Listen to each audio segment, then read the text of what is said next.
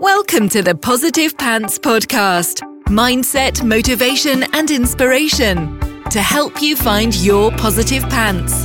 Let go of negative thinking and stop living for the weekend. With your host, Fran Excel.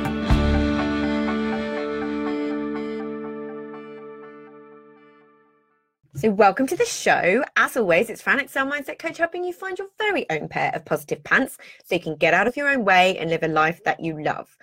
Thank you so much for joining me. I'm very grateful you've chosen to put me in your earbuds today. Please do hit the subscribe button so you don't miss anything, and do leave me a review. I love reading them, and it really helps me get found by other people who need to hear what I share.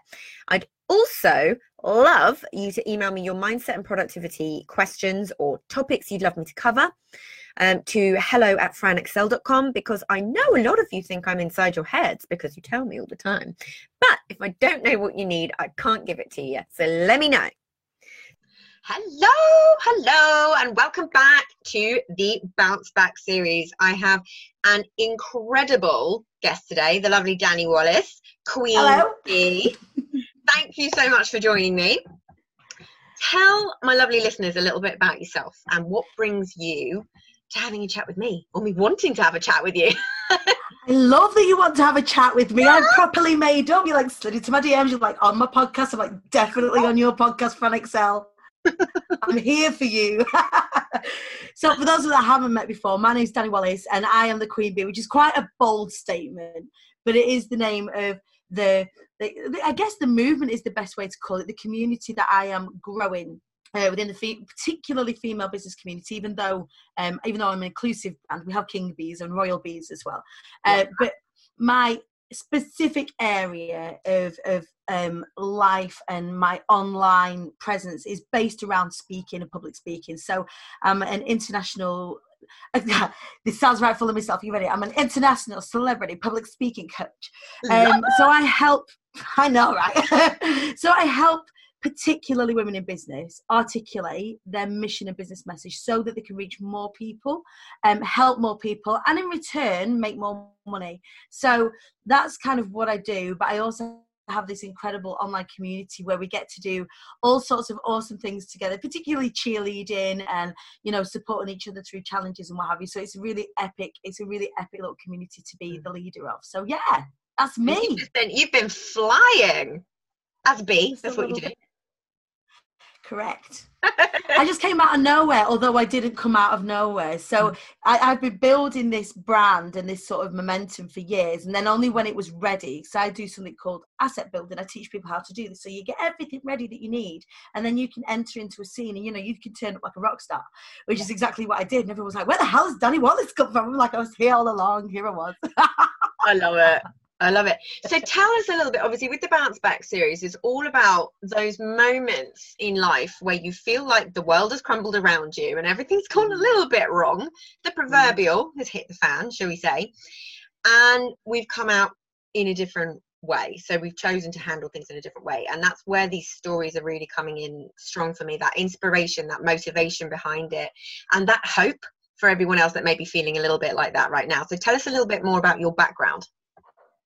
So this is one of the reasons why I wanted to do this podcast with you. When you told me what the theme of it was, it's so funny because it aligns so much with the stories that I tell anyways. Being part of, being a motivational speaker is, adversity in itself is a thing, but actually how you overcome that, being able to share that message is so important. So for me,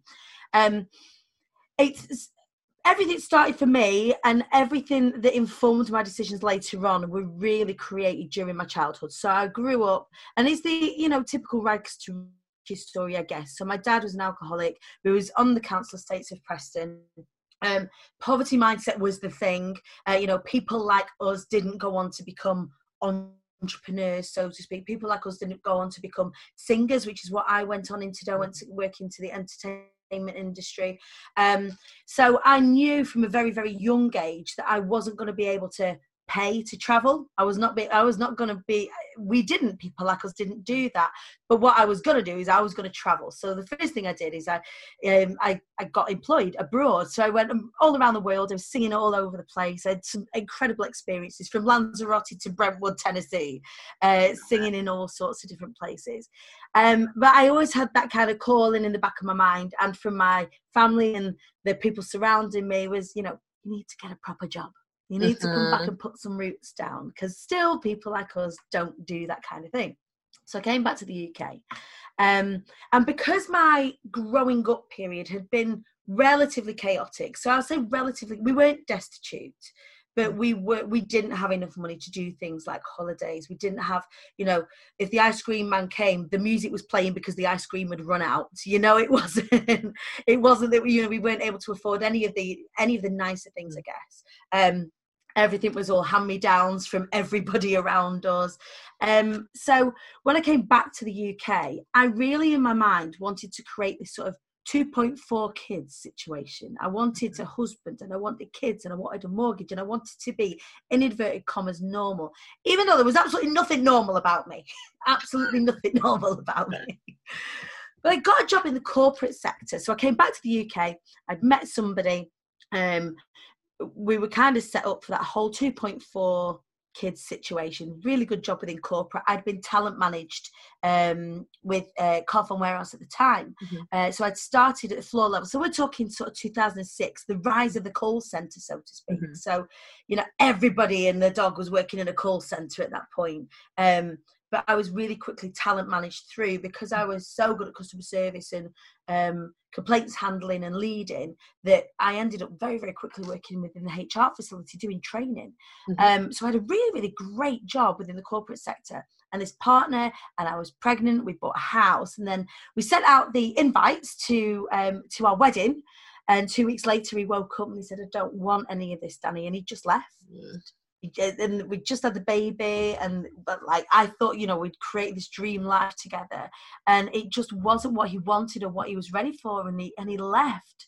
So that was really the first big curveball as a grown up that I got dealt, and you can imagine that left me feeling pretty vulnerable. That ideal life that I thought was created, and then it just wasn't to be. And to his credit, it was right. He did the right thing. He wasn't ready for any of it.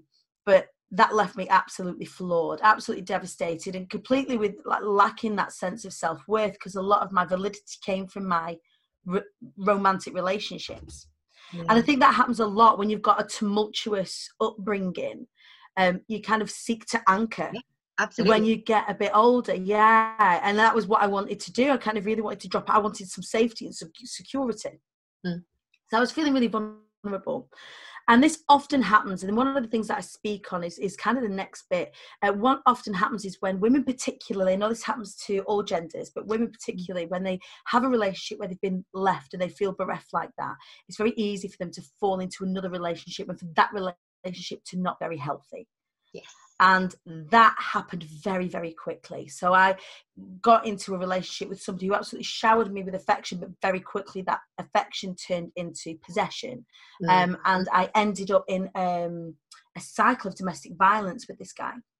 So it kind of culminated one night when he'd attacked me, and I decided enough was enough. And by that point, I had another child. So I had 2 small children under the age of 3.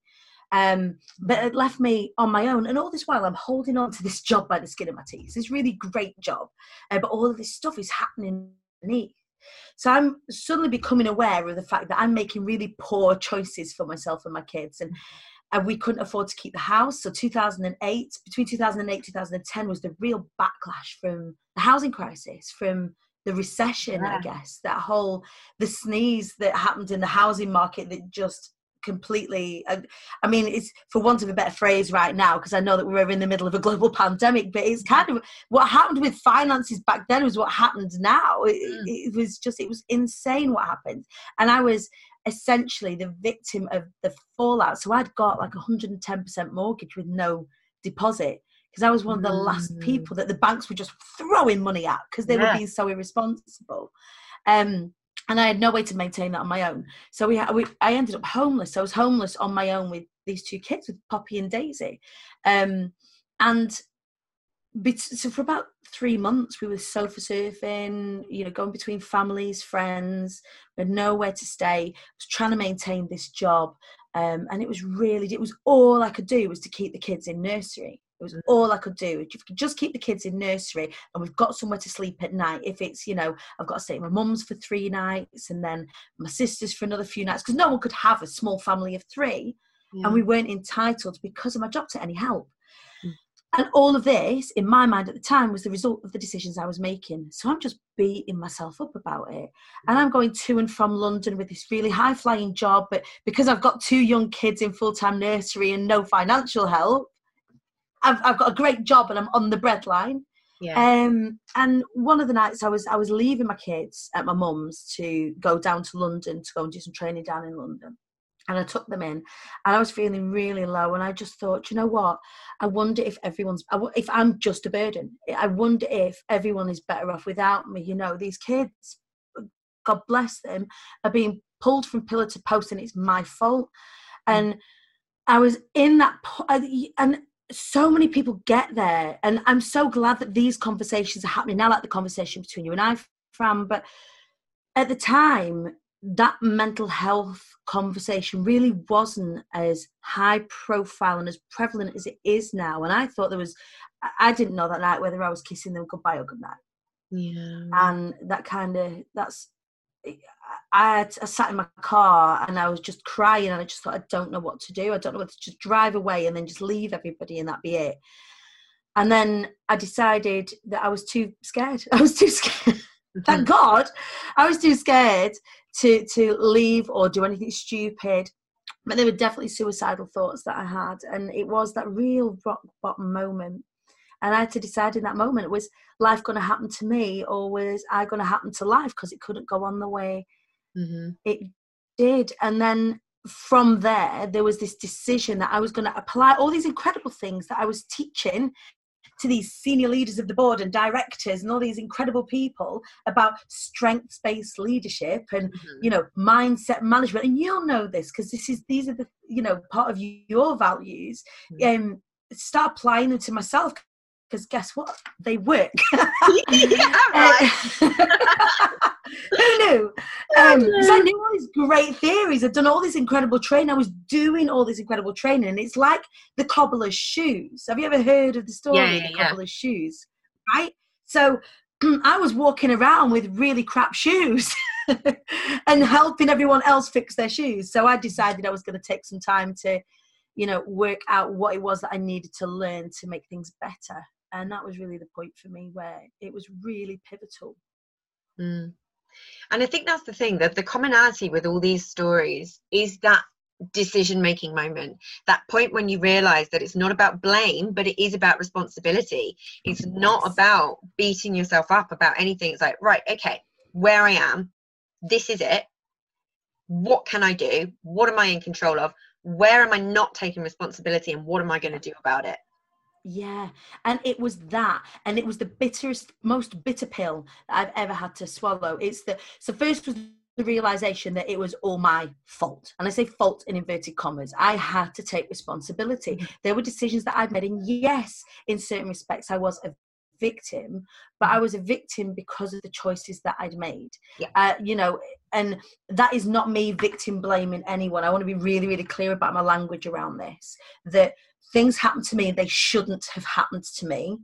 I was in control and self-aware enough that I could have got out of those situations, but because of the nature of them and because my mental health had started to be affected and I didn't know any other way to help myself at the time, it was just that, this is all my fault. And I had to stop being selfish and realize that actually I get to choose. I get to choose. I got to choose to put my key in the car and drive back home to go and hug the kids, to go and speak to my mum about how I was feeling, to then start putting the things in place that I had to take some time out of work, which I'd not done through all of this, to start consuming the right things in terms of what I was feeding my brain, stop listening to music in the car on the radio and start listening to things like podcasts like this and start listening to audiobooks and started to fill my brain up with solutions instead of wallowing in my own self-pity, which is what I was kind of gearing myself towards, which is why I ended up where I did. Yeah. And it's that thing, you're so right. And I say this a lot on the podcast, is be careful what you feed your brain. If you're sitting there, and sometimes the heart wants what it wants. It's fine. Like everything's all good in moderation. But if you're sitting there and you're binge watching, the Kardashians or something like that, you've got to think about the messages that's putting in your brain. And it's like you said earlier, like your childhood will have had so much of an effect. This is why I talk about self-sabotage, because the majority of this stuff comes from when we're really, really young. So we have no idea that it's there, which is why the self-awareness piece is so, so key to everything. All change comes from self-awareness, and it's that acknowledgement of actually, okay, well, this happened. It's fine. That happened. It's in the past. I get to choose now to challenge it. I get to choose to change my narrative around it, and I get to change my story from here on in. Exactly that. And that it was in that moment, and in the months after, it was funny that you say that this choice, this getting to choose, became really pivotal when it came to forming my business as it stands now and my branding as it stands now. So I was watching with the kids the Bee Movie. You've seen the Bee Movie? I love the Bee Movie. It's so good. It's so good. But get this, there's this quote, and it honestly, Franny, it had me clutching my pearls. There's this quote, and it goes, and I'm paraphrasing, it goes along the lines of, bees aerodynamically should not be able to fly. Its little wings should not get its short, fat little body off the ground. And bees, however, don't care what humans think is impossible. They fly anyway. And that really became the message that was the golden thread through everything I did from really there on in, when I started to create this movement, when I started to speak, when I started to help people to speak, it's really rooted in this sense of you get to choose to fly anyway. So what you're going to do, are you going to hide? Are you going to not talk about what you do? Because closed mouths don't get fed. If you don't talk about what you do, then how on earth are you meant to be, are people meant to know about you? And how are you meant to help people? Because when you come through all that and you're in a position to help, you've got to be able to open your gob and share it with people. If and I know that this is again rooted in why you've created this podcast. You've yourself have been through different things, and you've got this amazing platform with incredible listeners now that you get to help with all these stories. And it's rooted in that you get to choose what you do with this adversity. It either eats you up and it destroys you, or you get to pay that adversity, don't pay the adversity forward, but you get to pay all your strength forward. So exactly, that's just it. It's kind of like I think when you go through what at the time, and I keep saying this, where you go through the worst, but I think what at the time felt like the worst, because it never is.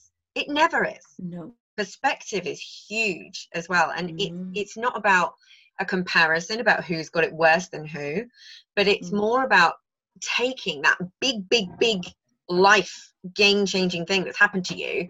I don't think you can get through that and not decide to do something with it. I think it's something that fundamentally shifts in you as a person, but that doesn't mean that people can't learn from our mistakes and take our shortcuts. Correct. So what would you say? Success leaves clues. Yeah, right. So what would you say is the biggest, if you could go back then, the biggest thing, and I'm not a believer in changing things that you do, but what do you think held you back from getting through it? So what mistakes would you say you made? The biggest mistake I made, and if I could go back to 2009, 2008, 2007, 2006, Dani, and even before that, when in my teenage years, it would be to absolutely trust yourself. The thing is, the way that I am as a person, so we know each other, even if we just know each other online, that I'm one of life's Tiggers. I'm an eternal optimist. I love to see the incredible in things and not just the all right in things. And it is from a genuine place of gratitude and love and of joy. Back then, because of my surroundings, because of who I was surrounded with, I was seen as I was not credible because I was excitable. And even when I went into corporate, we would do personality profiling, the 4 quadrants and Myers-Briggs type stuff. And I would get pigeonholed. Right. So I think I am. I can't even remember because I decided I was going to throw those markers in the bin because I get to choose. I know what I lead with. If I'm on the quadrant, there are 4, aren't there? So one is being results driven, the other is being details driven, one is being people driven, and the others I would like to call the fire starters. And I always fell into the fire starter category. Mm-hmm. And when you're surrounded by people who aren't that way inclined, or who are that way inclined and don't do anything with it, it's very easy to dismiss the people who are like that. And I got dismissed a lot. So I would have really great ideas. I was very intelligent, did incredibly well in my GCSEs and didn't like academia. But I was dismissed, and I've found myself to be dismissed a lot because I was excitable, because I was a fire starter, because I would get everybody whipped up into a state of frenzy and then not really know what to do with it. So understanding that I have value where I'm at, I would go back to Dani back then and give her a big hug, because God bless her, she had a time of it. Yeah. I would give her a big hug and say, you know what you need to do. You need to trust yourself because you've got value. And I think it's a massively important message to anybody who I come across who wants to either work with me or they want to work with somebody. They always come to me in a position where they're like, oh, I want to be more like you. I want to be confident. Mm-hmm. And I only became that intrinsically, peacefully confident when I started to totally trust that who I am is absolutely okay. That I am indeed enough, and it isn't just a glib cliche. There's a reason why cliches are cliches. It's because they hold truth time and time and time again. So it's not glib when I say you are enough. And I would love to go back to Dani back then and say, you absolutely are enough. Trust that and build from there. So yeah, that would be the bit of advice I would give. Love that. Because it's so the same for me. When I tell people how I used to be, they're like, no, I don't believe you. And I love that you called yourself Tigger, because I always referred to myself as Eeyore on a bad day. And I may have a Winnie the Pooh tattoo. Yes, I love it. But it's that whole thing, and something that I'm really, really big about is helping people understand how much of this is essentially a learned skill. People want that magic pill for confidence, and it all comes from the doing. Yeah. You know, it's like people always say, like, when you want to lose weight, everyone knows it's eat less, move more. Everyone knows. Yeah. And yet there's these things that hold us back, looking for the shortcut, looking for that instant gratification. And it makes it hard because we're hanging on to all this gumph from all this other stuff. Yeah. From when we were young, things that have been said to us, things that we see in our families, and we're like, oh, well, that's not for us, that's for somebody else. I was the most unconfident little human in the world. It was like, I had zero confidence. I genuinely, and I've said this on the podcast before, genuinely hated myself for a huge amount of my life. I didn't see any value that I had in the world. And this is a real common trend that I see in people, especially in entrepreneurs, when they have all the strategy and they can't move themselves forward because they're self-sabotaging themselves, because actually analysis paralysis, they know everything. Yeah, there's something intrinsically that you need to heal within yourself around your own self-worth, and this trust message is absolutely what keeps coming through from the people who have been through the big stuff. It's like, you've got to trust yourself, you've got to trust your gut, got to know your worth. It's right. And there's lots of talk, specifically in the coaching circles and the wider entrepreneurial space, about things like the law of attraction and The Secret and manifestation and all of that sort of stuff. But you really do attract to you what you work out and what you do. So when I talk about sort of manifesting stuff, I manifest stuff because I make stuff happen, because I do the reps, because I go to the gym with it. I don't go, I'm a larger lady, I don't go to the gym. But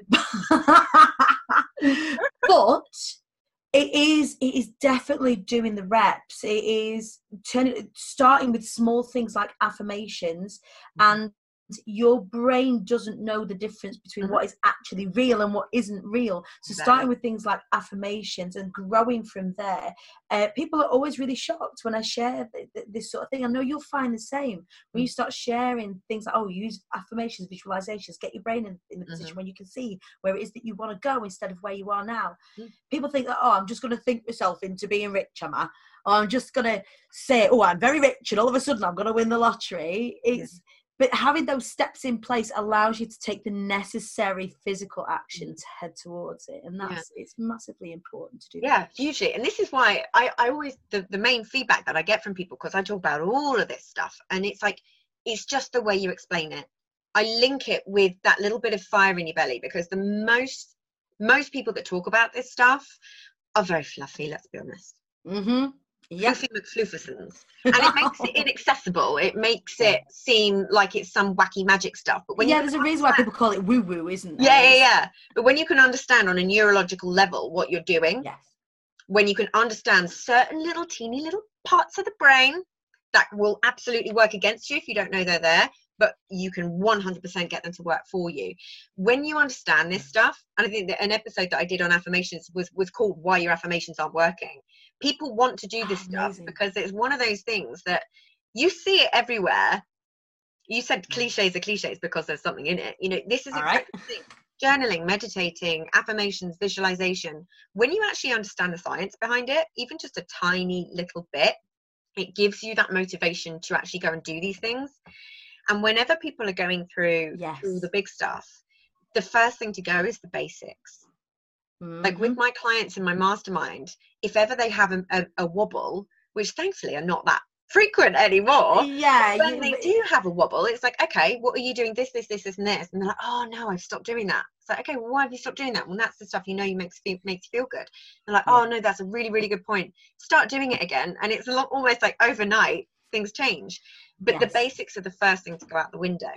Yeah, and the basics, like you said, the basics are the first things to go. It's because they're the easiest. So if you think it's easy, it doesn't necessarily mean that that's the thing that's working.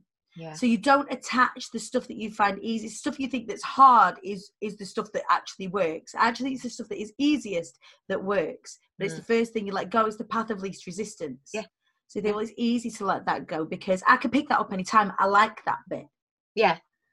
And sometimes it's people doing these things because they're going through the motions rather than, that being busy thing. Kind of, I'm looking like I'm working on myself over here, but actually I'm just kind of ticking a box. And that's the thing, when you actually really connect with what you're doing and why you're doing it and why it's going to work for you, it becomes so much easier.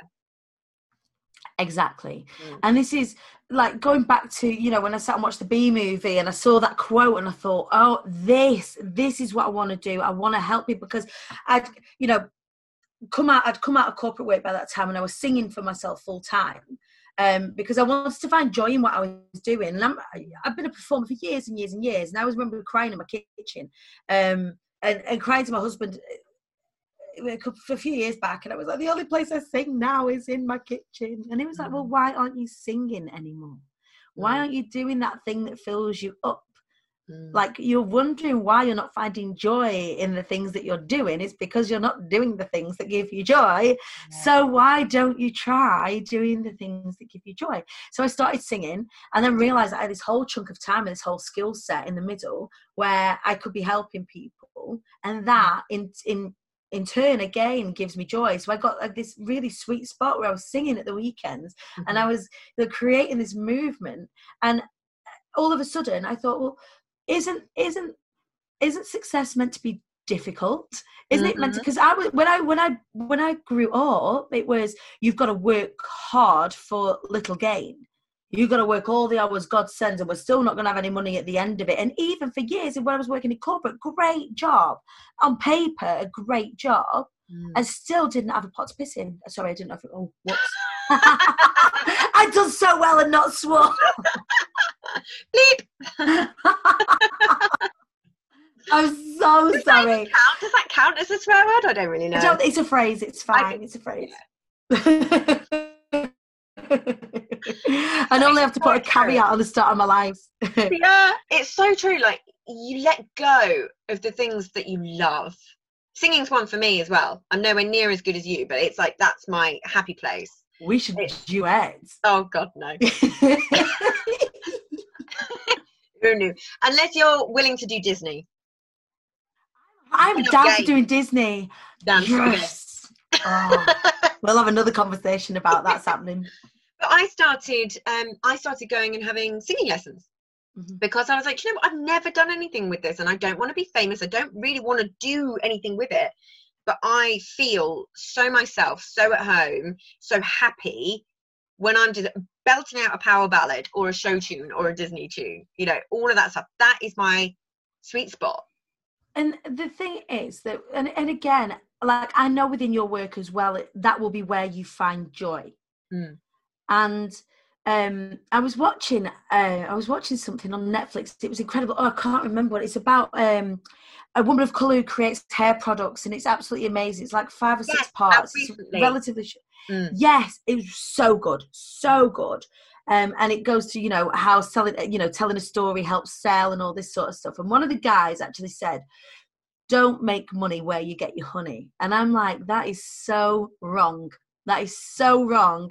You should be making money where you get your honey. You should be making money where you fill your cup up, where you feel the best, because that is where you can give the most.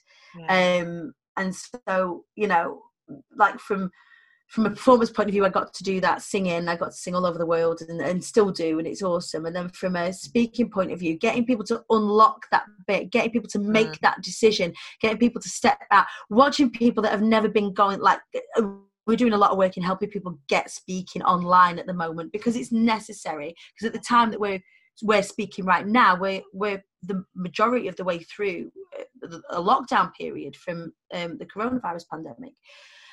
So a lot of people want to speak online, and seeing people press the live button and going live for the first time, I'm like, man, that is just epic. And seeing people make those decisions and choose, you know, we were saying earlier about choosing to do something different, do something in a different way, trusting themselves, trusting their message. And it's a phenomenal thing to bear witness to. Yeah, definitely. And that's the thing. It's like, and I've been doing this.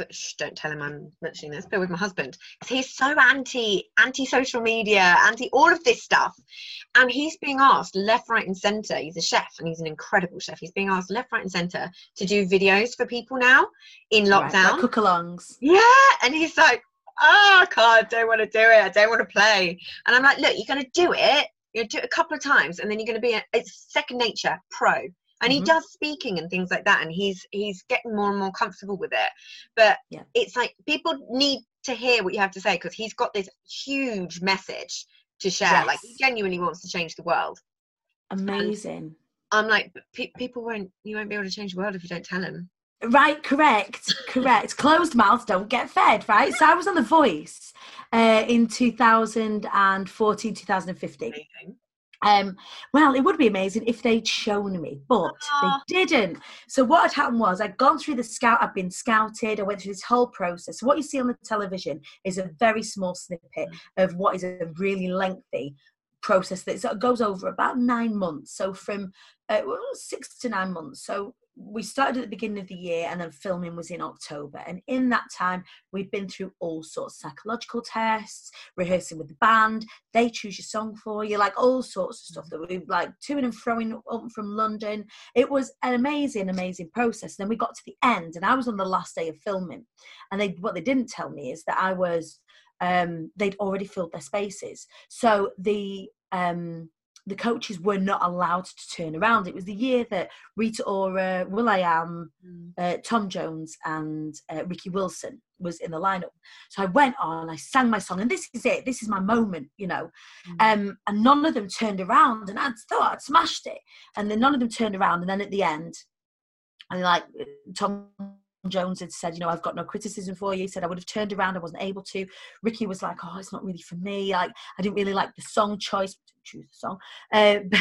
Rita Ora was like, you sound like you're a seasoned singer. I would prefer to work with someone younger. I'm like, cool, that's fine. She was 23, that made sense. Yeah. And then will.i.am, It's a ridiculous name drop, isn't it? Will.i.am said to me, I am going somewhere with this, by the way. He was like, because I'm stoically crying. I'm stood on the stage. I'm dressed up to the nines. I've just had my 5 minutes and failed in my mind, completely failed.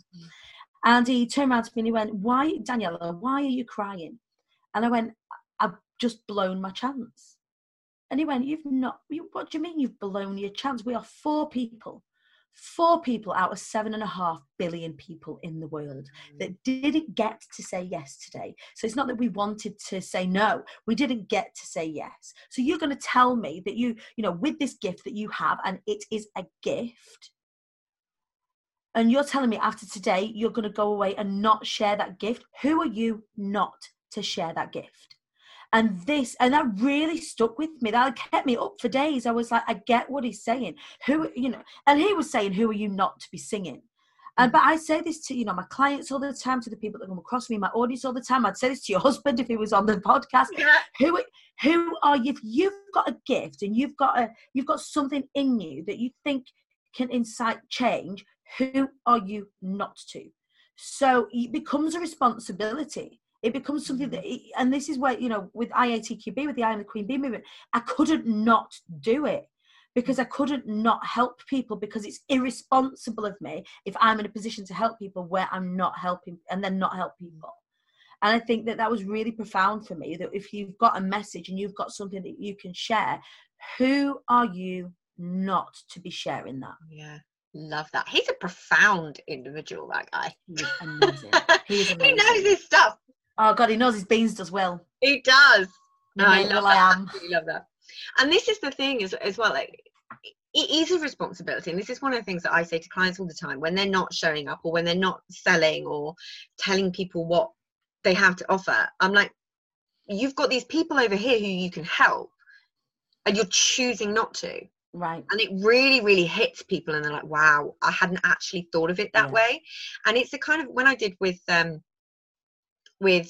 Nikki for her visibility challenge, she was like, what's your number one tip around visibility? And I was like, it's got to not be about you. You've got to overcome your ego. We've all got one. It's always going to get in our way, but you've got to think about that one person on the other side of your message that needs to hear what you have to say, and you could genuinely change your life. Yeah. And it's so important. And it's so, like, when you step aside from the ego of it, because I could wax lyrical on how wonderful of a speaker I am all day long. I'm a fabulous speaker. I'm a magnificent orator. But it isn't about me being a good speaker. It's about me having some skills that I'm able to share to help other people become incredible speakers, so that they can share their message and help the people that they want to help. And, even being a part of this and being able to share that message and share this moment with you, it's incredible. I'm really grateful. I love it. I'm grateful too. I'm always grateful. We're just like this big gratitude-filled love fest right now. Yeah, but this is the thing, though, isn't it? It's like when you do this work, it becomes a way of life. Yeah. And even tiny little moments become big moments. Yeah. And that's the beauty of it. It's and it's not about things being great all the time, because they're not. It's how you handle it, how quickly you can bounce back, and what you want to take from it going forward. Yeah. And then when you do get grateful, and gratitude is a huge thing, isn't it? But when you do get grateful, even if it's for the smallest thing, on the days when you struggle, what am I grateful for today? Life is handing me some lemons, and I have no tequila nearby. What's going on? Being grateful for the breath in my body, the fact that I'm still here, the fact that I made that choice those years ago to continue, allows me to find joy in the moment. And then remembering that I'm always learning. So if life is handing me lemons that day, and there is no tequila nearby, or vodka, or whatever else I'm going to put with them lemons, then what am I learning? And try and find the joy in the learn, and also allow myself to feel shitty for a bit. Yeah, exactly. And that's the thing. Sometimes you do want a sushi roll into the diva. I'm always saying it. It's people so often when they go down this journey of positivity or gratitude or whatever, life changing, you feel like you can't have a bad day. That if you have a bad day, you've failed, and you haven't, because those negative emotions are there for a reason. Law of polarity. You need both angles to experience the good. You need the bad. Yeah, and everything's finite. They tell you everything you need to know. They're indicators, key indicators of where you need to go next. Yeah, absolutely. And you're either winning or learning. Yeah, exactly. You are either winning or learning. Yeah. And it's cliched because it's true. Yeah. And you're only losing when you stop. Yeah. And if you stop, then who are you helping? Not even yourself. So, So what would be the number one thing, if you wanted the listeners, my glorious listeners, to take one thing from you, what do you want it to be? Show up. Show up for yourself. Just show up for yourself before anybody else. If you're having a tough day and the only thing you can do is brush your teeth, then get up and brush your teeth. If that's the only thing you can achieve that day. And if you've got a big goal and you're stood at the bottom of the mountain and the only thing that you can do that day is survive the days, you're still a step closer. So what I would love you to take away is that, yes, I'm a purveyor and an advocate of taking massive action. I am. I love it. I've just ripped out my entire house because I got sick of not having things nice. So I didn't do it just by room. I ordered a couple of skips and I've thrown everything away. But there are some days, and intensity is great, but recovery is important. So being kind to yourself on your journey. And if you wake up in the morning and you've got this big goal ahead of you and you go to bed at night and you've just done one tiny thing to move towards it, then you are further towards it than when you woke up in the morning, even if it's just surviving that day. So, it's very easy when you are considered one of life's motivators to, the Grant Cardones of the world of you've got to take massive action every day and no. It's fuck off. It's exhausting. If you survive the day, if you're having a day where you don't feel great, allow yourself to not feel great. The world will still spin. Get up and show up again tomorrow. So yeah, show up for yourself. Love that. Thank you so much. Tell everybody where they can come and find you, follow you, what you're up to. So you can come and hang out with me in the IATQB Hive, which is my free online community. We do all sorts of fun stuff in there. We do get to, I pride myself on having a bit of a laugh as well as doing the serious business stuff. I don't know if you've been able to pick up on that so far. You can follow me on all of the socials, the Queen Bee Dani, particularly on Instagram. If you don't follow me, it's there at the Queen Bee Dani. And then on the 10th of September this year, we'll be having our fingers crossed as long as we're allowed to convene. We've got Be Inspired, which is our in real life celebration, motivation, inspiration event where some of my graduates from my cohort that I've been teaching for the past 6 months will be speaking, and we'll be just ripping it up together and having incredible days. It's the 10th of September in Manchester. Love it. Thank you so much again for sharing your story with us, and I'm sure everyone is going to take something from this. Amazing conversation, and thank you. And as always, I will see you next week. So if you got value from this and in your gut that now is the time to step up and start rewiring your thinking and changing things for yourself, then book in a free discovery call so we can work out what needs to happen to get you from where you're at right now to the action-taking success you can be. And if you want my eyes and ears on your problems, I work with people one-on-one and through my Proactive Pants Mastermind. So stop waiting for if and when and decide to change things now, because you can. And as always, I hope that was helpful. So any questions, just let me know. And as always, I will see you next week. Bye.